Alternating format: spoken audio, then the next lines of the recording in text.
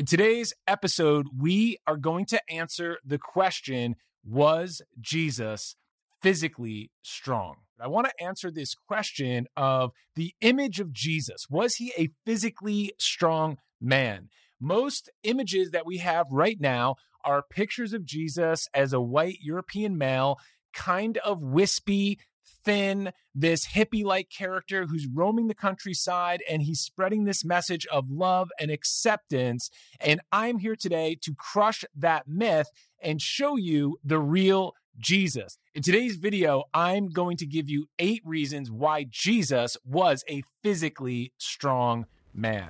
Let's get into it. You are listening to Raising the Standard, leadership, mindset, and development for the kingdom man. If you've ever wondered, how can I be the man God created me to be? Or maybe you asked yourself, what purpose does God have for my life? If that sounds like you, then you're in the right place. My goal is simple, to help you access the unfair advantage all Christian men have and give you actionable strategies to reach your full potential. My name is Josh Kachadorian. I am a best-selling author, husband, father, disciple, and son of Jesus Christ. If you're ready to get off the sidelines, upgrade into your identity as a kingdom man, and take the territory that God has for you, then it's time to raise the standard.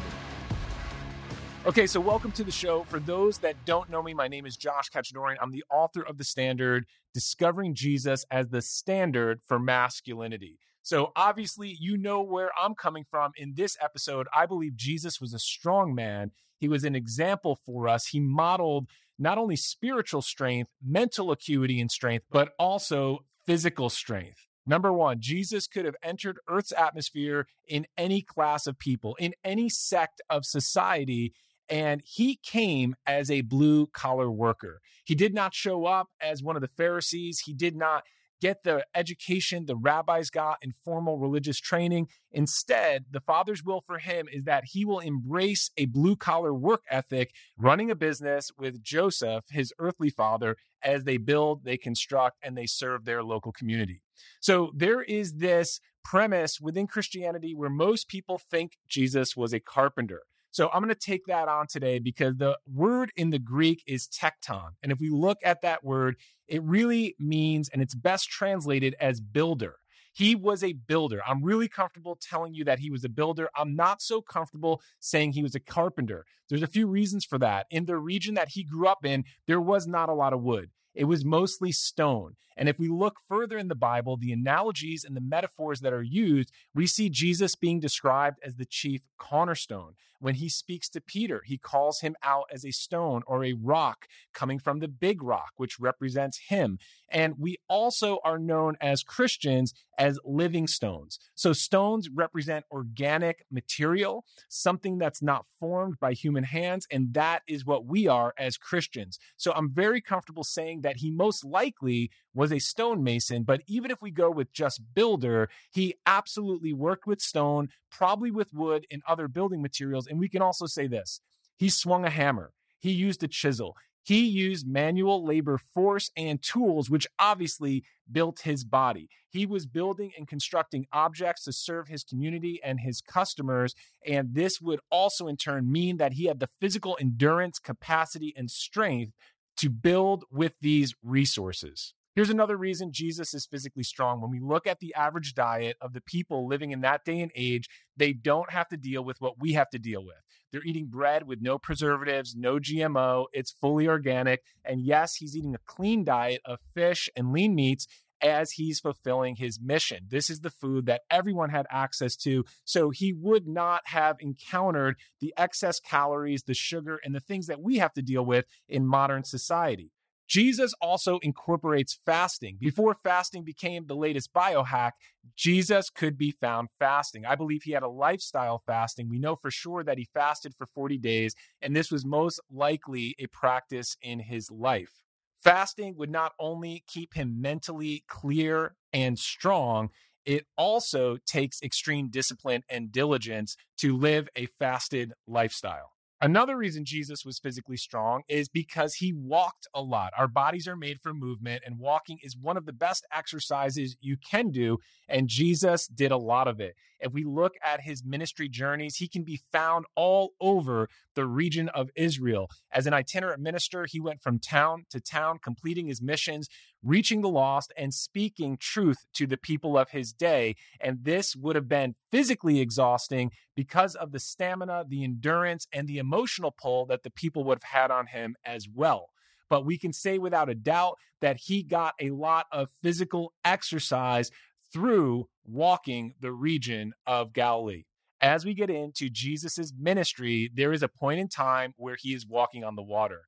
Peter, one of the disciples, sees him and wants to come out and walk on the water with him. Jesus invites him out. And if you know the story, Peter starts to lose faith when he takes his eyes off Jesus and focuses on his circumstances, and he starts to fall into the water.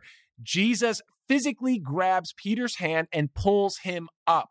Now, you might think that's a supernatural act, but this was human flesh touching human flesh. Jesus lived and walked the earth in a human flesh and blood body, and when he pulls Peter out, he is using his strength, his physical capacity, and that endurance that he developed in his blue-collar work ethic to yank a full-grown man out of the water and pull him up. We have multiple references of Jesus praying all night, being found early in the morning in solitude, seclusion, and a place of prayer. This takes extreme mental, emotional, and spiritual discipline, but also physical discipline. Later in his life, when the religious crowd is blocking entrance to the table by selling their goods and holding business in the sacred temple courts, which is actually blocking the poor, the sick, and the afflicted from entering the temple, Jesus reacts with a confrontation. He shows up onto the scene and he uses his physical strength to physically flip tables. These tables were not light tables, and they also were stacked with the goods of the money changers. There would have been animals, goods, resources, things they were selling, as well as physical coins, and Jesus approaches it and flips it with physical strength.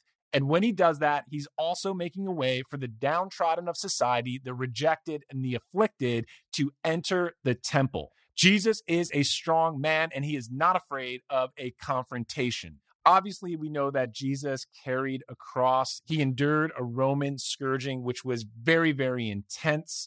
And then after that, he's forced to carry his own cross and then hang on that cross for hours on that afternoon. If we look at the other thieves that were next to him and that were crucified, they did not go through the same beating and scourging that Jesus had to endure. On top of that, Jesus in the spiritual realm is carrying the sins of the world. And as he's hanging there on the cross, riveted in pain, and every breath is effort, and it takes extreme work to lift up your diaphragm while you're hanging on the cross, he is offered a drink. He's offered wine mixed with gall, which is a painkiller. It has a numbing effect. And we see again the physical strength, the emotional strength, and the spiritual strength to refuse anything that would take him out of the moment.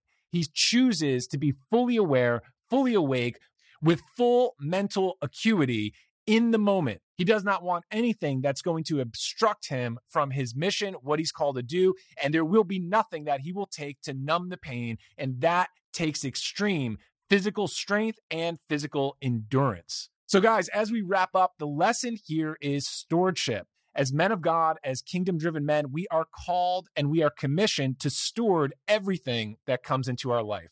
Jesus is a great example of stewardship. He exhibits discipline in the spiritual realm with his prayer, and in the physical realm with his fasting, his ministry, his giving, and his sacrificial living. Jesus is the model, the blueprint, the template for true masculinity. If you want to learn more, you can check out The Standard, Discovering Jesus as the Standard for Masculinity. And I have a special invitation I'd like to make to you.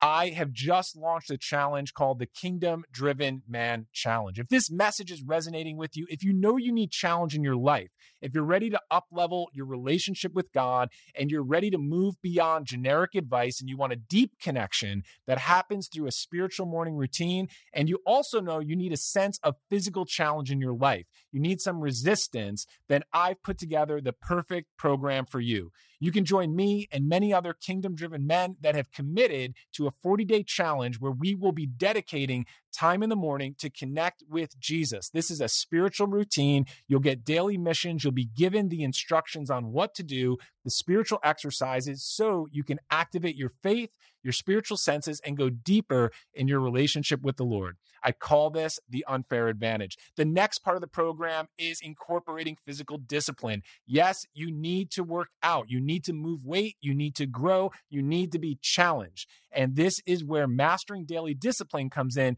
through a physical workout routine. And the last part is, guys, we need community. We cannot do this life alone. It's time to stop living like a lone wolf and join a pack.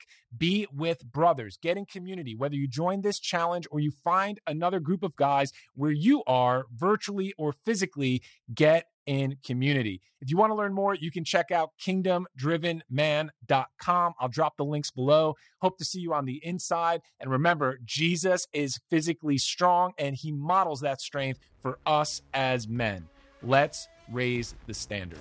Thank you for listening to today's episode. If what you heard here today resonated with you and you want to fully step in to be the man that God created and called you to be, then I want to give you a free guide. It's called The Map, and you can get it at standard59.com. In the map, I will give you 12 biblical strategies that every kingdom man pursuing biblical masculinity must honor. If you're ready to step off the sidelines and pursue the upward call, then get the map today at standard59.com. That's standard59.com. Hey, if there's a brother in your life that needs to hear this message, then share this show with them. And please leave us a rating and review. It helps get the message out there to more men. Until the next show, guys, let's raise the standard.